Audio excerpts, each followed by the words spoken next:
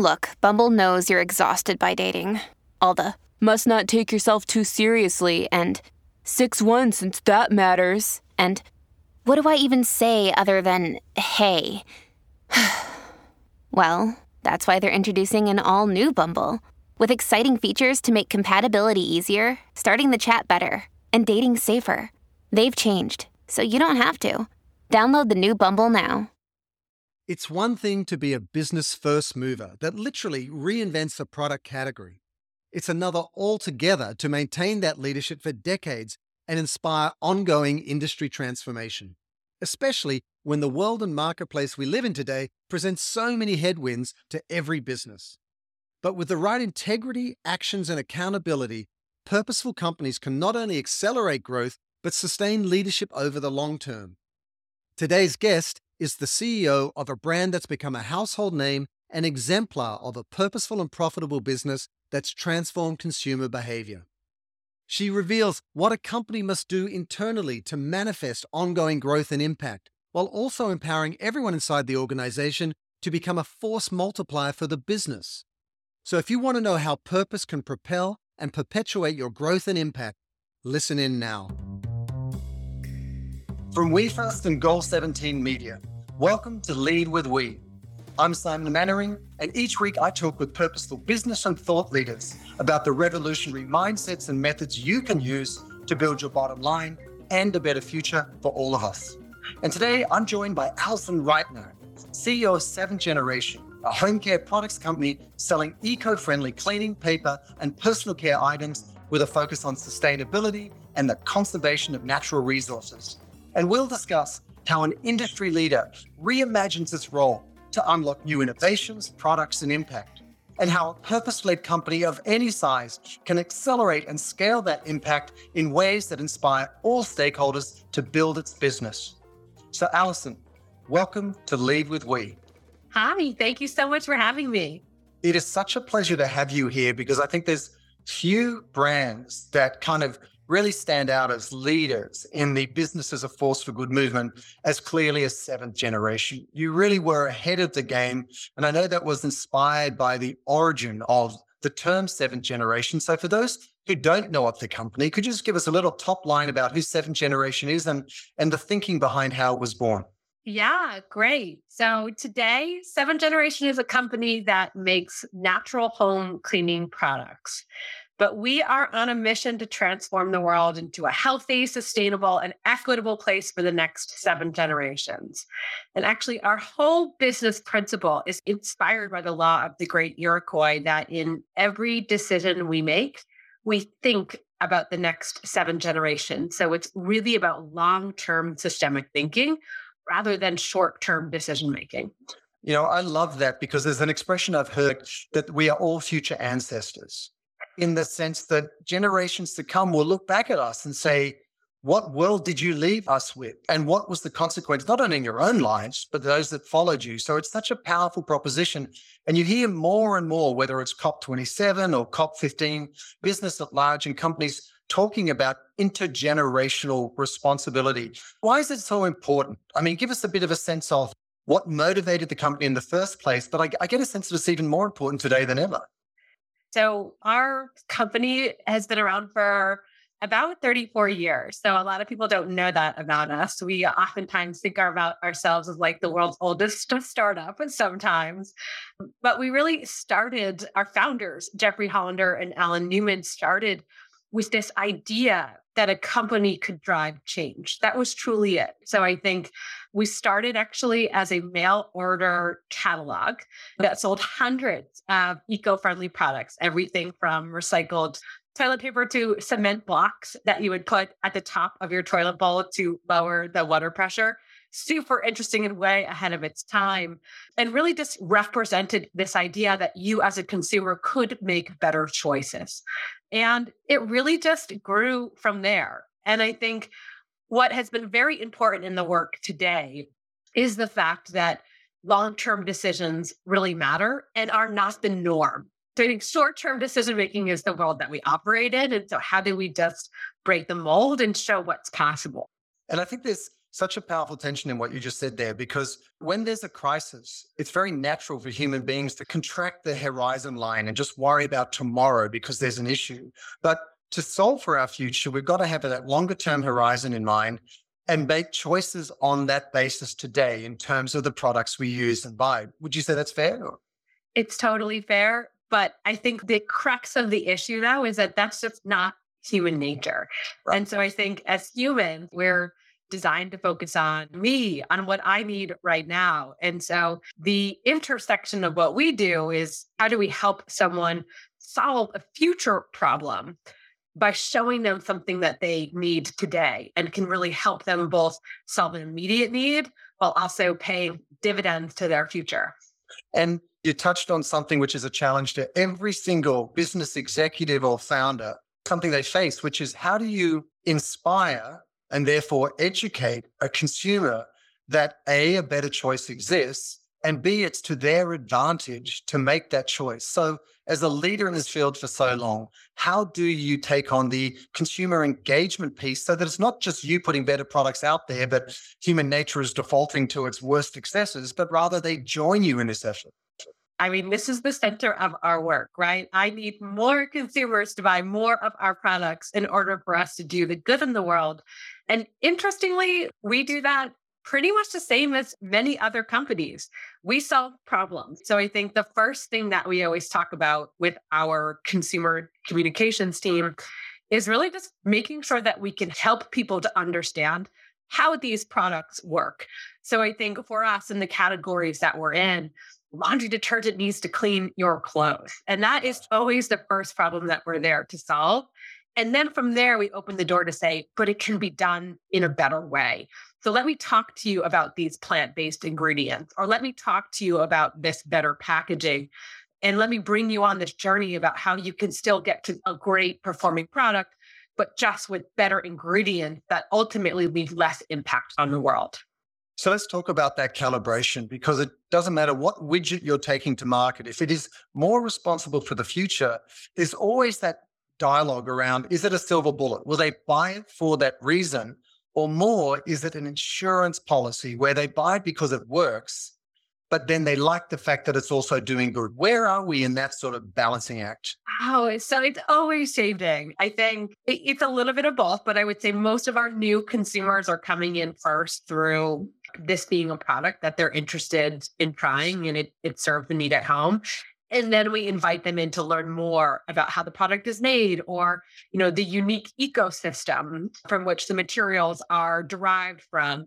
And so that's one route. But then you have your diehard eco-friendly consumers who are going to come to you by way of researching PCR, post-consumer recycled plastic, or plant-based ingredients. So it tends to be a mix, but I would say largely most of our new folks are coming in because they got to get their clothes cleaned. Right. And I'm going to lean into this a little bit more, only because I think we all struggle with, audience segmentation and how we go to market. Do you actually sort of identify those various target audiences in very specific ways and calibrate the content and messaging for them? Or do you sort of enable their engagement through the products you're making and really lean into the product storytelling? So certainly the first that you spoke to, I think. So we focus very much on understanding who our consumer is and really segmenting communication from there. And in fact, that has become even more important over the last couple of years, where obviously consumers are living in a much more complex world. So where we can just get more focused on knowing exactly who we're talking to, exactly what type of messaging they need to hear from us, it really just helps us to really fine tune the types of consumers that we're able to get to come in and try our products. And so how do you think of yourself internally? Because the culture of a company is so determinative in terms of their success and their products and consumer goodwill. Do you see yourself as an innovation company, or are you a CPG company, or what's the vibe, for want of a better word? Oh, goodness. Well, I think about this all the time because certainly we make products. So there's the CPG aspect to what we do. But in terms of our marketing and our advocacy, sometimes we behave more like one of our partners in terms of trying to generate systemic change than we do actually trying to get people to buy more products. So we're somewhere in the middle. And actually, that part to me is the most exciting part because really what we're trying to do is drive change in the world. And our products or our communications are just a vehicle to really help enable that. Yeah, it's an interesting mindset. You really got to see consumers as a partner in this, not in a transactional kind of way. And do you think of yourself like, what's the larger ambition? Is it to work with competitors to sort of upgrade the entire industry, or is it work with all stakeholders to build a movement that drives change? How do you characterize it? So both of those things certainly are important for us. So I think big picture, I talk a lot about stakeholder mapping and stakeholder engagement. And that can be anything from our industry partners, our retail partners, our boards, right? So we have kind of multiple boards that we work with as seventh generation, or even our competitors. So all of these belong in our stakeholder map. And they all play a different role. So one of the big initiatives that we're working on right now is trying to move our entire laundry detergent line to be concentrated. So we've gone so far as to say, we're going to discontinue our laundry detergent, our unconcentrated laundry detergent by 2030. But in order to do that, it's deep stakeholder engagement with our retail partners and with our competitors, because we know that we are not enough to move the industry alone. So it's going to take deep category management. It's going to take transformational shelves and transformational consumer communications to make it happen. So with each one of our initiatives, so it's probably 3 or 4 other stakeholders that we need to come on this journey with us in order for us to be able to create the change that we need for the consumers in the world around us. I love that you shared that because, I mean, the end result is consumers are partners in this change. And the reality is, if people don't act and think and buy differently, no amount of good intentions is going to change everything. And that's on me, that's on you. It's every single day, every single decision we make. So when you go to make that sort of sales pitch to retail partners and so on, how do you stand out from the growing noise of other good for you, good for the planet brands out there? I mean, it's a good problem to have that more people are kind of stepping into the purpose, ESG, climate space, but at the same time, it's more competition. So how do you command their attention? Yeah, great. So I think the first thing that we do, certainly as folks who have tremendous amount of history, is just really talking about impact.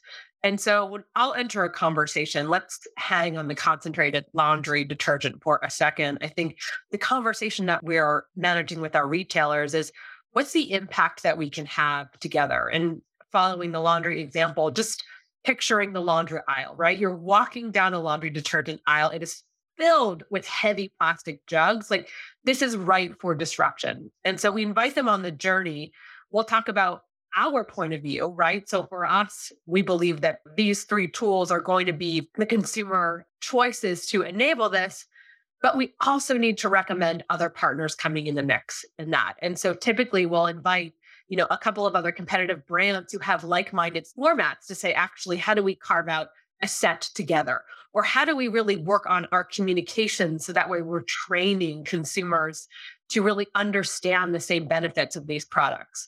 So it usually leads with our perspective, with our solutions as a company, but then also really what we need other folks to do with us. Because again, we're not going to drive the change ourselves, nor would we want to, in order to make sure that consumers can really see the opportunity for themselves to adopt different types of formats. The bar gets higher and higher as we become more responsible because, in a lot of ways, it's almost like certification whack-a-mole out there. You've got fair trade, organic, climate neutral. You've got all of these different claims by different companies out there as well. I ask that because my larger question is, how do you make something like a different type of laundry detergent sexy to somebody who's time poor, attention poor, pocketbook poor, and they just want to get their stuff and go? How do you command their attention? Great. So again, it all comes down to solving consumer problems. So I'll take concentrated laundry detergent as a great example. If I were to come to you and say, I have this great laundry detergent that's 8 times concentrated and it saves 60% of the plastic that you would use in a regular detergent, you would be like, that's cool, but it probably wouldn't be enough for you to change your behavior. Right. But if I were to come to you and I would say, I have this concentrated laundry detergent that is 8 times smaller than the one that you use today, but it will save you tremendous amount of time because you only need to squeeze it once and it's the perfect dose, then I'm solving a problem for you that benefits your lives. And so once I've been able to get you, right, with this idea that I can really help make your immediate world better, then I'm really able to introduce some of the more environmentally friendly or sustainable attributes of the product. So it's about the steps in messaging for us that I think really make the difference in capturing consumer attention. Yeah, and as you say, the brand equity you built over time, it builds a level of trust that people kind of look to you for guidance. And I have to say, what you mentioned is so important. I'm the guy, whether it's a laundry detergent or a dishwashing detergent or whatever, who opens the bottle, tips it too much, and half the down bottle pours out of the neck. I'm that guy. See, And I just we could help you. Seriously, it drives me absolutely nuts. A, that I'm this old and I'm capable of doing this well. But B, that the product itself isn't set up in a way to be responsible in terms of how it's used. It's crazy. And you mentioned the different stakeholders that have to be at the table, retailers and others, as well as consumers. But also, I'm sure to make these changes possible, you've got to advocate a lot within the industry for changes, for the removal of certain elements or not, because I'm sure that those harmful elements are there for a reason. They're cheaper, they're more available, or whatever it is. So how much of your work is advocacy if you want to kind of execute against your purpose? It's absolutely a stakeholder that needs to be part of any initiative that you are working towards. And advocacy can play many different roles. It could be advocating for ingredient change and ingredient disclosure, or it could be working with local partners to make sure that local issues, or in our case, frontline communities being most impacted by climate, are really being brought to the surface for visibility, awareness, and call to action. And that's the really important piece of the work that we do. Because if we're only selling products, that's just benefiting us. But really, it's about how do we make sure that it's about the change that we want to drive in the world, and we're leaving the world a better place behind us. And how do you navigate what is an increasingly kind of perilous landscape? Because at one extreme you saw, I think it was in 2015 when Starbucks, spoke to the issue of racism and baristas were talking about it and Race Together and so on. And there was a lot of backlash. On the other hand, you see COP27 and there's a lot of concerns about greenwashing and so on, especially the amount of capital that's gone to ESG funds and those sorts of things. The consumer's hearing lots of different things. On one hand, they might say, hey, don't tell me what to think or do. On the other hand, they're saying, hey, you're just putting a good picture on this. So how do you carve out that integrity in the minds of your consumers so you're not kind of lost in that mix? Yeah. So the first thing I think that's super important is that integrity just doesn't show up overnight. I think how you are wired as a company for your authenticity, your clarity, your transparency with consumers from day one is mission critical. So I feel super fortunate that I get to lead a company where these attributes of how transparent we are, how clear we are, the trust that we built with consumers, this now lives in the DNA of how we operate. And this is what consumers know us for. It's also the precedent that has been set for me as a leader to come in and navigate. And so we've been able to do this for the last 34 years, is really be on the ground and build that trust. But I think that is really table stakes for a lot of companies that are entering this space. Is you really need to know what you stand for. And you really need to be able to be willing to go out on the line for the things that you stand for and show consumers that you are with them on the journey. And when you do that and you demonstrate that, I think that really becomes the biggest proof point that people can listen and believe what you're talking about. I absolutely agree. I mean, sometimes we get asked in our work at WeFirst, where's the biggest mistake you see in purpose or sustainability focused companies? And it's in the doing. Like you can state all the lofty aspirations you want, but it's you win or lose in the doing.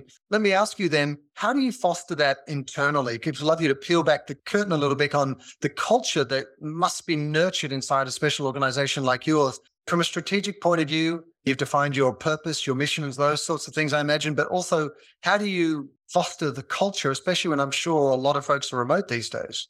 Yeah, so this is an excellent question. And It's a really interesting one. So I've been with 7th Generation for a little over a decade. So in many ways, I have grown up in this system of how you really get somebody to understand how to be a part of a company like this. And I can tell you through my lived experience and now leading the company that it's in every day, it's in every decision, it's in every function's responsibility to lead the mission of the company. And I think for us, it cross-functionally integrated how we think about both the mission delivery and then also how we make decisions, right? So where I started the conversation, I talked about how we focus on long-term decision making, not short-term decision making in terms of how we pick product ingredients, material packaging, how we communicate with consumers, suppliers that we work with, our supply chain overall. This is every decision that we make. And so really as a company, we sit down and we talk about these things around the table together. And that really just permeates through the culture. And so I expect my leaders to be able to think with this mentality. And then I expect them to be able to lead their teams that way. And then the other really important piece of our decision making is how we think about cross-functional teams. So we do have a separate division. We call it corporate consciousness, but in some other companies, it would be your sustainability and advocacy arm. They are at the table with us for our leadership team decisions. And that becomes an integral link in holding accountability for these decisions that we make and not letting us off the hook when short-term decisions are on the horizon. And so those are just a couple of the things that I've observed just as a member of this community and now leading it that really help you to practice what you preach. No, there's a couple of things I want to call out there, which is so powerful for the folks who are listening. The first is that it's a co-creative exercise. You expect the other leaders inside the organization to own the purpose as much as you do in your leadership capacity. And that's equally true of the cross-functional teams. And I say that because I constantly hear from leaders inside organizations, they're struggling because their employees are saying to them, hey, what have you done for us lately? Or for $5,000 more, they might go to another job. But what they're failing to realize is that when you charge everyone inside the organization with the responsibility of maintaining and elevating that purpose, everyone buys in because it's a shared responsibility.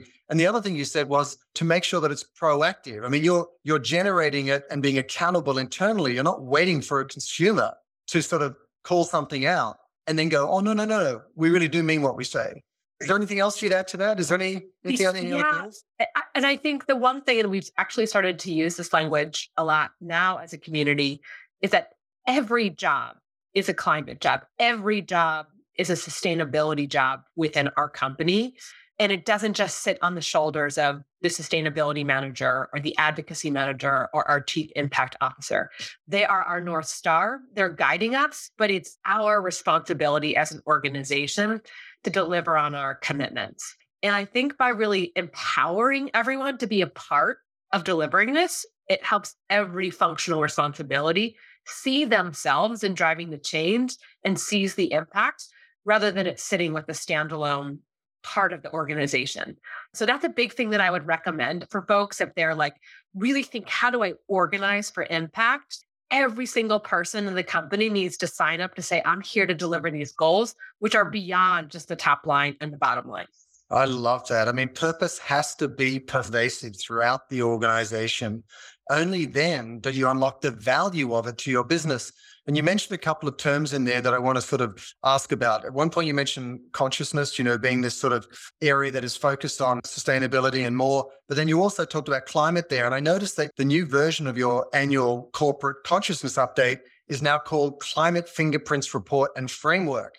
Now, this space is changing and there's a lot of people paying attention, and climate and carbon are top of mind. Help us understand that shift and why it happened. So if I could talk about one of the top 3 things that I'm the most proud about this year, it would be what we've been able to do with what would traditionally be thought of as CSR reporting. But I'll start a little bit of the way back in the time machine. So 7th Generation was one of the first companies to introduce this idea of transparency reporting. So I think around 2004. Our records are always a little bit. That was way early. This was a very unpopular conversation. That's right. It was like, how do you really lead transparently? Well, you tell people your goals, and then you tell people what you're doing about them and where you've fallen short. And that just has become how we operate. So every year we've published our reportings on how we've been able to deliver against our climate goals and the areas that we've fallen short. And as we turn the corner into this year, I think, again, to our corporate consciousness team, who really is our North Star for how we think about where we need to take this work, I think the question they ask themselves is, this space is ripe for disruption. Where can we go next? And so this idea of fingerprints emerged from the work, which I'll try my best to explain this as simply as possible. But obviously, we all know about our carbon footprint, which really talks about what we are responsible for. So in the case of our business, we talk about the carbon footprint of our company, of our products. Now, carbon fingerprints is where you start to look about where your investments are. So really tracing everything that you touch is how I would talk about it, and how invested that is in fossil fuels. So a couple of great examples of this is looking at where you're investing in marketing or services. And so who are those companies working with? Who are their clients? What choices are they making? What goals are they setting? Another one is the area of banking. So where is your 401k invested, as another great example? And so this really just completely expands the idea of taking responsibility for your own impact, and really goes beyond just the product footprint that we have today, but really making sure that we're thinking of now the entire ecosystem, which is everything that you touch. And I'll tell you, so when the team brought the idea to me, I was like, guys, I'm scared. I don't know what's going to come back from this. Like, I'm not sure I'm ready for this. And, 6 months later, as we started to publish it, I was like, thank goodness that we did this work, because it's groundbreaking, in my opinion. It is groundbreaking. And it's such an expansion of the best practices out there, in the sense that we're all thinking about multi-stakeholder participatory sort of capitalism today, and really serving everybody's future. But what you're talking about is looking at not just the stakeholders in your own ecosystem, but the partners of everyone within that ecosystem. And that just takes to a whole other level. And you talk about in the report about a framework. Is the framework something specific to you, or is it a larger framing for this whole sort of approach? It's a larger framing for the whole approach. And in fact, our primary goal is to really help other businesses adopt this framework. And so as we turn the corner in this work, a big piece of our programming for next year will be meeting with other partners. If there are a coalition of businesses out there that want to adopt this framework with us, that way we have more voices, more impact, more proof points that this type of model can work. And that becomes one of our biggest initiatives. It's really influencing folks around us. And, I'm going to put on my cynic's hat for a moment and say, okay, I'm going to go above and beyond in terms of my purpose and enlist others and really sort of scale our impact. How does it deliver value to the business? Because it takes time, it takes attention, it takes resources. It does double down on your integrity. But I think a lot of young, purposeful companies, they're like, we're still trying to stay in business at the same time. So where do you see that value flow back to the business? Yeah, great. So I get this question a lot. And I even ask the question, like, what's the ROI on this, right, as a business leader? And so I think two things. One, I believe this is about reputation and about building trust in leadership. And I can't even tell you how far that goes for us, the doors that are open for conversations when we need them, because of the time that we've invested just in changing the systems around us. And I also believe a lot of this stuff can and shouldn't be measured. It's just what we do. We are in service of driving this change. Right now, as a company, we are in service of stopping the climate emergency. And this is a big piece of where we can help do that. So in many ways, this is just a part of our company delivering the strategy that we feel like will have the most impact right now. It's really well put. I mean, if we all really thought of ourselves as being of service to the planet and others that make our lives possible, it can look very similar the way that what a business does. It makes products, it markets and so on. But that come from makes all the difference. And we just need to reframe our mindset. And seventh generation is also built a standalone brand that is one of the top purpose companies out there, but you've also recently been acquired by Unilever. And Unilever in its own right has been one of, if not the leading global enterprise out there for sustainability, but they've had leadership transitions in their own right. And there's a lot of dynamics that go on between one of the portfolio companies and an enterprise, both sort of top down and bottom up and in between and so on. How does that sort of new operating dynamic affect the purpose of the company, or do you carve out in the first place what you want to protect in terms of how you run your own business? Like, what does that look like? The good news for us as Seventh Generation, as one of the key brands within the Unilever portfolio, is that we've really been able to provide a level of influence and expertise, which has been really beneficial for the Unilever ecosystem. So when we were acquired, I think we were really able to hit the ground and help with cracking things like post-consumer recycled material and plant-based ingredients. And so that, for us, that's the magic when we're able to help influence and scale the larger systems based on what we believe to be the best materials to use for the world around us. And so I think that is a very positive relationship that we have out of the gates. And in terms of your second question around how do we really navigate leadership transitions, it's really in how you talk to and onboard people in what you do. You know, any time that we're talking with new leaders or get questions about our business, it's really about unpacking what is the unique business model that we run and really what is the impact that we're trying to drive. So a lot of my time is spent really helping people understand the nuance in how we work. So how we make decisions, how we operate cross-functionally, the support systems that we need in order to drive maximum impact just becomes part of how I introduce someone and welcome them into the partnership between Unilever and 7Gen. So you also take a much sort of broader approach to social equity in terms of not only the planet that we share, but there's a lot of issues that you speak to that I think are sort of not top of mind when you think about environmental issues. I know that quality childcare is something that you're very, very committed to. How does that show up, and how do you sort of force rank the various issues that you can speak to? Because there's no end of issues out there. How do you decide where you focus your attention? We actually used that model this year. So as I started the conversation, our mission is pretty big. So we're about transforming the health, the safety, the security for generations to come, which can be quite a large mission statement. And one of the things when the company was first formed that our founder, Jeffrey Hollander, used to ask is, where can 7th Generation have the most impact in the world right now?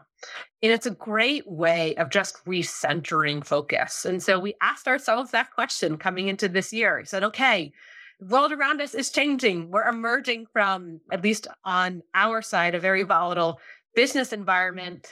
Where can we have the most impact? And as we went through that exercise as a team, where we arrived was undoubtedly climate action is where we can have the most impact. And so it became very clear to us as we asked ourselves that question where our focus needed to be. So that's where we spend most of our time. It's where we spend most of our dollars. It's where we line up our partners.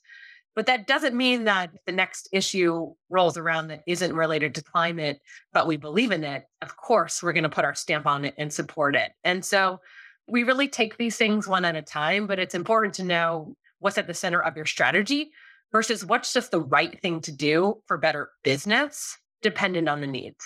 Yeah, it's an interesting time for brands as we all show up more purposefully.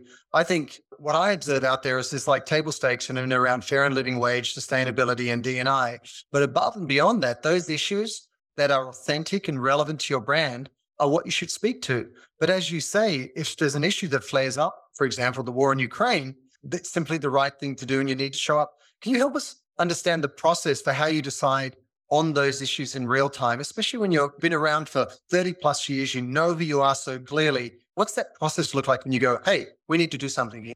Oh, it's so nuanced. So if I could give advice to folks who are trying to form this, I would say it's about having a process, but it's also about fluidity and listening and trust as leaders. And so for us, obviously, we know what we stand for, and that's really clear. But if an issue rolls in and someone's asking us to sign on or support, what we'll usually do is pull together a key group of stakeholders within our organization. So a smaller subset of our leadership team and say, okay, guys, let's talk this through. What are our partners saying? Do we have a perspective? Do we need more facts? It's usually an exploratory phase as something comes to the table. And then each person will come with a point of view, wearing either a marketing hat, a sustainability hat, an advocacy hat, partner hat to say, here's a PR hat to say, here's what we think. And then we'll usually kind of go back and forth as a team, look at it from all angles. So what's the advantage of moving forward with this? What could be some of the downstream impacts? What if this goes wrong? I think we spent a lot of time on readiness of the company to make sure that we're prepared, and then we'll keep moving forward. But I think this work happens fast. So you have to know the key people to call when you need to make a decision. But then you really need to sort of hold each other and say, how do we slow down and really think this through to make sure that we don't unintentionally miss something in the explore process that could put us on really just not having the impact that we desired from the outset. Yeah, you've seen some companies react with the best of intentions and expose themselves to risks that they probably couldn't have foreseen. And it's part of the nature of the business landscape now. How do you also, when you go to commit to an issue, one of the challenges purposeful companies find is, do you lead the charge yourself? For example, if you're advocating for policy change, or do you leverage your resources to support organizations that are already doing the work, or is it both? So it's usually both. And how we would get to that decision is one, understanding where we are investing our time and where we have deep partnerships. So this is where this comes down to true authenticity. So if it's an issue, I'll just give the example related to climate, then we've had deep partnerships. We have communications. We have the authority to be able to lead. But if it's an issue that might be outside of something core to us, it would be more authentic for us to support, mostly because we haven't invested in the partner work to really be able to get behind this credibly. And so I think that becomes something very important to take into consideration is, have you invested the time, the education, the dollars in partners who will be able to stand with you in these issues rather than you as a company really standing alone? Yeah, I mean, it sounds so sort of common sense and human. At the same time, it's so sort of urgent and pressing, and there's so much rigor that business brings to it. How have you found is the most effective way to navigate the business landscape when you're now part of, obviously a publicly traded company and so on? And there are those on either side of any issues, and there are those who are only looking at short-term returns, and there are those who are looking at our long-term survival. How do you calibrate those various voices as you make those decisions? I think that laugh answers it all.